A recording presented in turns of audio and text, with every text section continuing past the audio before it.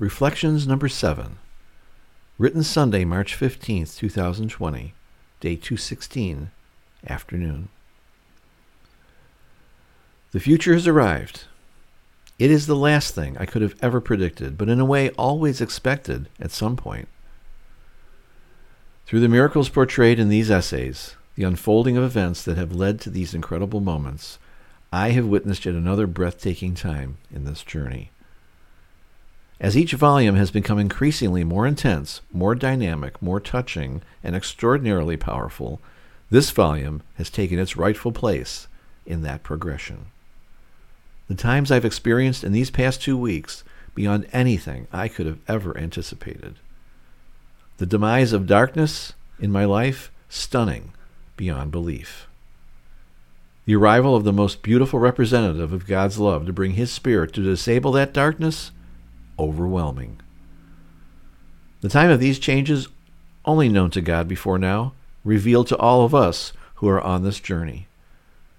It is now to become a period of rebuilding. Now that the light of love has been ignited, I can now see where I am. And while I cannot see the destination as of yet, I do now see the direction away from the wreckage of this awful place in which I have been entombed for the last 7 months. It is a glorious moment, one in which I am in abject awe for all that has taken place. The journey will still be long. It will still be difficult. But one thing is for certain. It will now continue in the light. And that will make all the difference. Epilogue. The paradox of explaining the state of grief has been a constant. The suffering is real, but bringing anyone into that suffering quite distasteful. Yet within that awful place, the constant need for comfort. Having had the relationship of a lifetime broken by death, the emptiness and continual aching for relief is tiring and exhausting.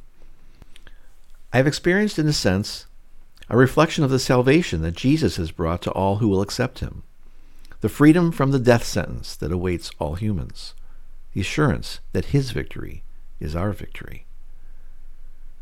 Volume 7 is the story of my salvation from the state of grief, from the disarming of the forces of darkness that had been in my life all these past months.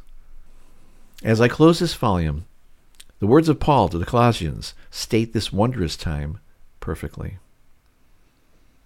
May you be strengthened with all power, according to His glorious might, for all endurance and patience, with joy, giving thanks to the Father who has enabled you to share in the saints' inheritance in the light.